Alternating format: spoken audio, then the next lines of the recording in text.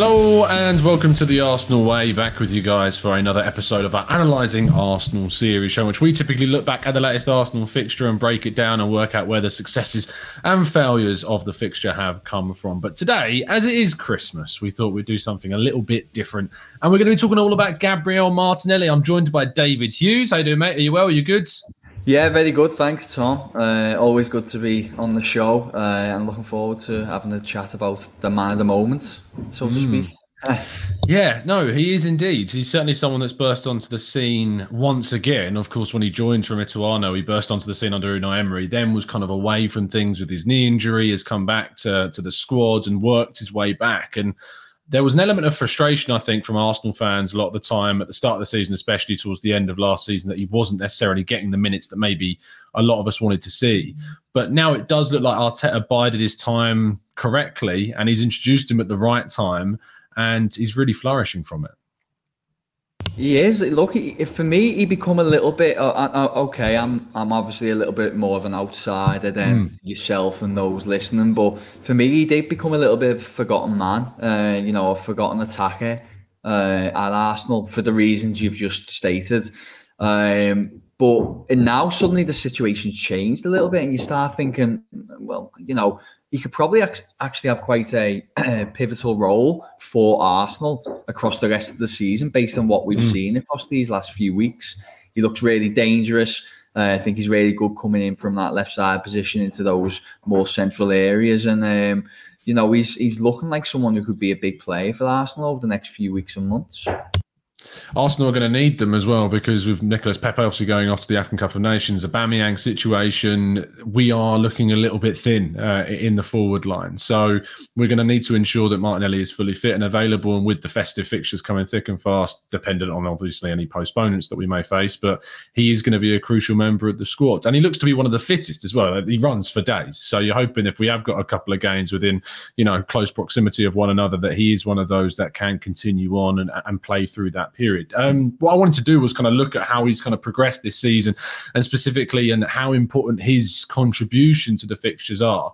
He did start that first game of the season against Brentford when both Lacazette and Aubameyang were out because they tested positive for COVID, but he, alongside Fuller and Balogun, who started that game up top, were very, very quiet. You compare that to how he was against Leeds, where obviously he scored that brace, and it's really kind of detailing the difference in his game. He's so much more direct. He's so much more involved with the play, and he wants to get on the ball as much as possible. And I think that was clear and evident from the way he was set up by Granit Xhaka and the layoff, of course, that was through for his second goal. But what do you make of kind of his style and what he's trying to put into that Arsenal side?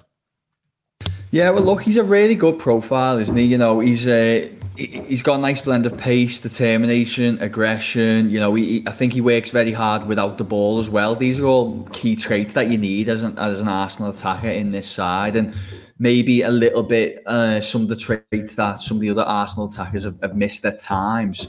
And I thought I think what we're starting to see a little bit more of, and maybe you'll come on to it shortly, but I think we're just starting to see a little bit more efficiency in his game. I thought particularly against Leeds' first goal, I thought the finish there was fantastic, because it looked as if it was kind of like a bog standard one, but it was a really confident strike. Didn't give the keeper a chance, and he has been converting at a much better rate, compared to the shots he's been getting. And okay, look, we know that forward players, it's the nature of the beast. It tends to be fits and troughs where, sometimes you'll be red hot scoring with virtually what feels like every shot, and then you'll drop off a little bit. But I think if he just keeps adding more consistency like he's been doing these past few weeks, then he could develop into a really, really dangerous Arsenal attacker. He's someone that I think that when you think of what Arsenal under Arteta are about, and you think of energy and pressing and fluidity, he brings you all of those traits and has been adding that to his game at a more kind of intense rate in the last few weeks against Leeds and Southampton. And in particular, he was really good against West Ham, broke the deadlock in that game too. And in regards to goals, he's clinical when he hits the target, which is obviously an interesting statistic this season. Of those 14 shots that he's taken, the 4 that have hit the back of the net are the 4 that have hit the target. And I mean, do I look at that, David, as kind of as a positive and thinking when he is getting those shots on target, then we're seeing a player obviously that's clinical and he can score goals, but he is hitting quite a lot of them, 28.6% accuracy off the target. Or is it a kind of an easy thing to change in his game going forwards? For me, with attackers, I'm always of the opinion that it's just about getting in the right positions to score goals, to get shots off on goal. I think it's really hard to, I touched on it just then, be consistently efficient in front of goal. The absolute best strikers, they kind of ride high and they ride low. It's like a roller coaster, you know. Even the best, your Harry Kanes, for example. I know he's a bit of a swear word on this podcast, but the truth is, we can look at it objectively. He's been a fantastic striker, hasn't he, over the years? And but even he has these moments where he'll go through spells of not converting. And I don't think you can ever truly shake that. But as long as you continue to get yourself in good positions, and maybe if you can try and increase your shot output, then that does tend to boost your goal return. I mean, if we have a look quickly now at Martinelli's shots, he only had 2 against Leeds, scored them both. He was only presented with 1 against Southampton. He did have 4 against West Ham and obviously managed to convert 1. He only had the 1 against Newcastle where he scored. So, I mean, looking at that, I think there's a mixture of him wanting to be on the end of more goal-scoring opportunities and Arsenal trying to create a little bit more for them. And I think if they can do that, if they can create more chances for him, then the evidence that we're seeing, especially over these last few weeks, suggests that he'll put a good amount of them away. So the main thing I'd say, Tom, is just about Arsenal creating more chances for him, because it's all well and good kind of, okay, against Leeds he scores 2 from 2. But the reality is that is not sustainable. So ideally, the best forwards at the biggest clubs tend to get maybe 3 or 4 a game. And if we really want him to see him start consistently scoring big goals on a regular basis, then we need a little bit more from maybe the rest of the squad in terms of creating goal-scoring opportunities for them. So he's getting something similar to, 2 or 3 a game. Yeah, I think the biggest question about Arsenal in general and whether or not they can make that top 4 this season is where the goals are going to come from across the team. Because Aubameyang's now, as we know, is in a difficult situation. Lacazette's not going to give you your 20 goals in the Premier League a season anymore. He's not really of that level at this stage in his career. I mean, if he was maybe starting that striking role across 38 games, possibly he could do. But at this point in the year, with the games that are left, he's not going to be the one to give us 20 goals. Smith Rowe is, I think, our top scorer with 7 in the league, which is the same as Cristiano Ronaldo, to be fair, and he's not had any penalties to take either. Ødegaard's had to chip in with some goals. But you look at, I think, Chelsea a couple of seasons ago when they reached top 4, scored one of the lowest tallies. It's 58 or something like that, around the amount of goals they scored to get to the top 4. And if you're thinking that Arsenal don't have a player that's going to score 20 or 30 goals in a season, where are they going to get 58 goals from? And Martinelli, we should be looking to as one of those players that can chip in with, between 7 and 10 goals throughout the season to add to that tally. So it's positive he scored 4 in the first half. Hopefully you can add at least another 4 in the second half, hopefully even more to help with our push. But that's good. You mentioned creation though, David, and that's kind of the other part of his game that's really improved is where he's setting up his teammates. He's created 12 shooting opportunities in the last 6 games. One of them was an assist for Ødegaard against Manchester United. The other was a corner, of which I actually never really thought of him as a set-piece specialist, to be honest, but his corners have been brilliant, and the corner against Southampton where he set up Gabriel was excellent. His interplay in and around the box with Saka's also been good, and then there's a chance where he sets up Saka for another chance against West Ham that was very, very fortunate to be blocked, I think, at the time by Issa Diop. So he's adding that, and they're all left foot and right footed opportunities. He's using both feet to create, which is really strong from his side of things too. Yeah, that's a really good point you make, because, if you think about from a tactical perspective, normally when you have these kind of left-sided, right-footed attackers, the main purpose of that is, get them on the ball, they can dribble a little bit, cut inside onto the favoured, more dangerous foot, and then unleash shots on goal. But what we're seeing with Martinelli is a comfort almost in getting into these dangerous attacking areas. But then if the better chance is using his left foot, he does it, and he has a comfort with it. And that is still, even in the elite game, is quite rare to see players with a comfort using both feet.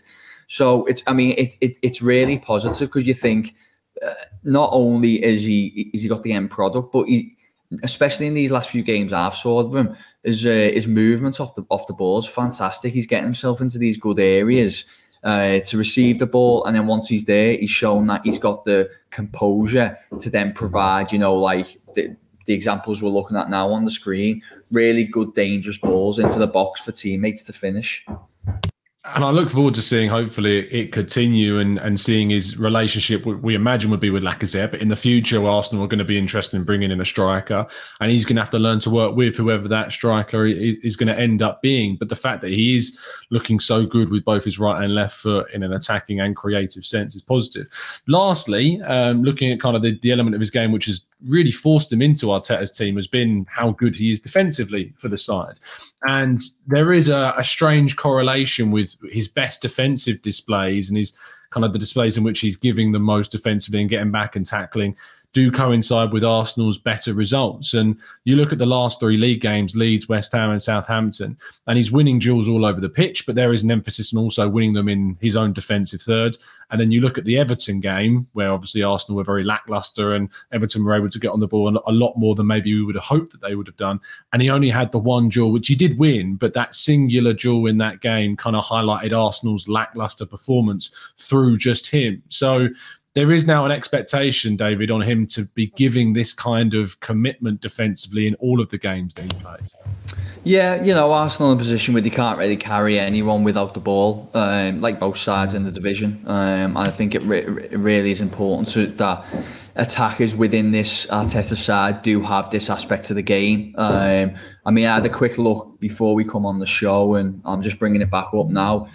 It's still early days. He hasn't played a ton of matches. I think it's about six and a bit 90s, 6.8 90s. But he ranks 5th in the Arsenal squad in terms of the highest number of pressures per 90 so far this season. So, that's a really good sign. Whether those numbers would stay that high over a higher, like a larger period of minutes, we'll wait and see as the season progresses. But the early signs are he's no slouch without the ball. He works very hard without the ball, and obviously this is a benefit for Arsenal, especially if they want to be pressing from the front and forcing turnovers in really good, valuable areas.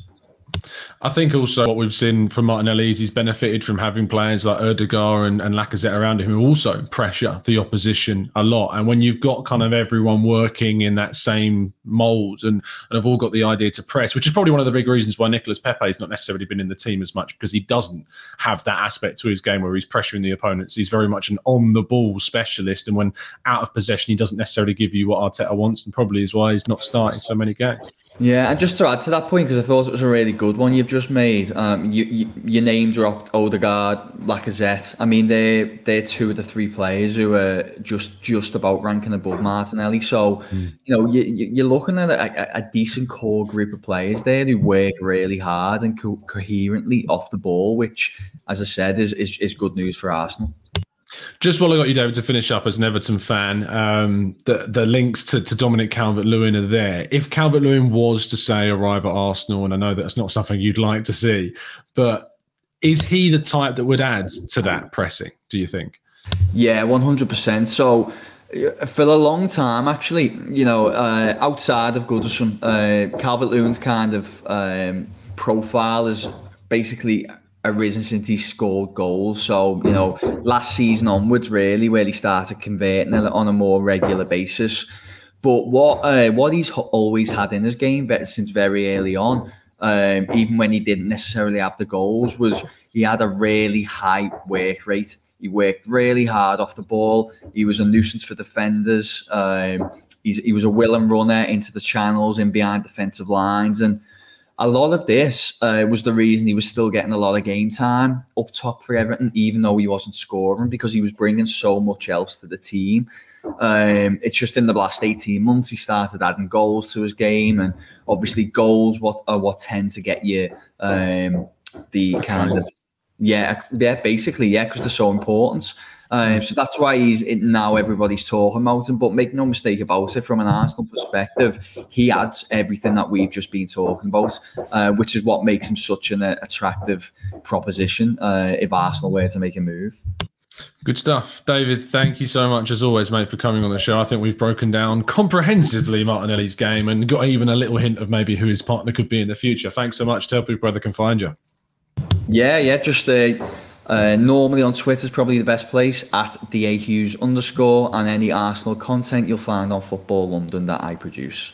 Absolutely. Do go check it out. You can find us on Twitter at the Arsenal AM5. You can find myself at Tom Canton Media. We will be back with, of course, plenty more content towards the end of the year, as well as we continue to cover Arsenal's, fingers crossed, race towards the top four. And Dave will be back as well throughout the season to help us break down more Arsenal performances. Drop a like on the video if you've enjoyed it and help us reach 6,000 subscribers. See you again very, very soon. And as always, keep following us down the Arsenal way.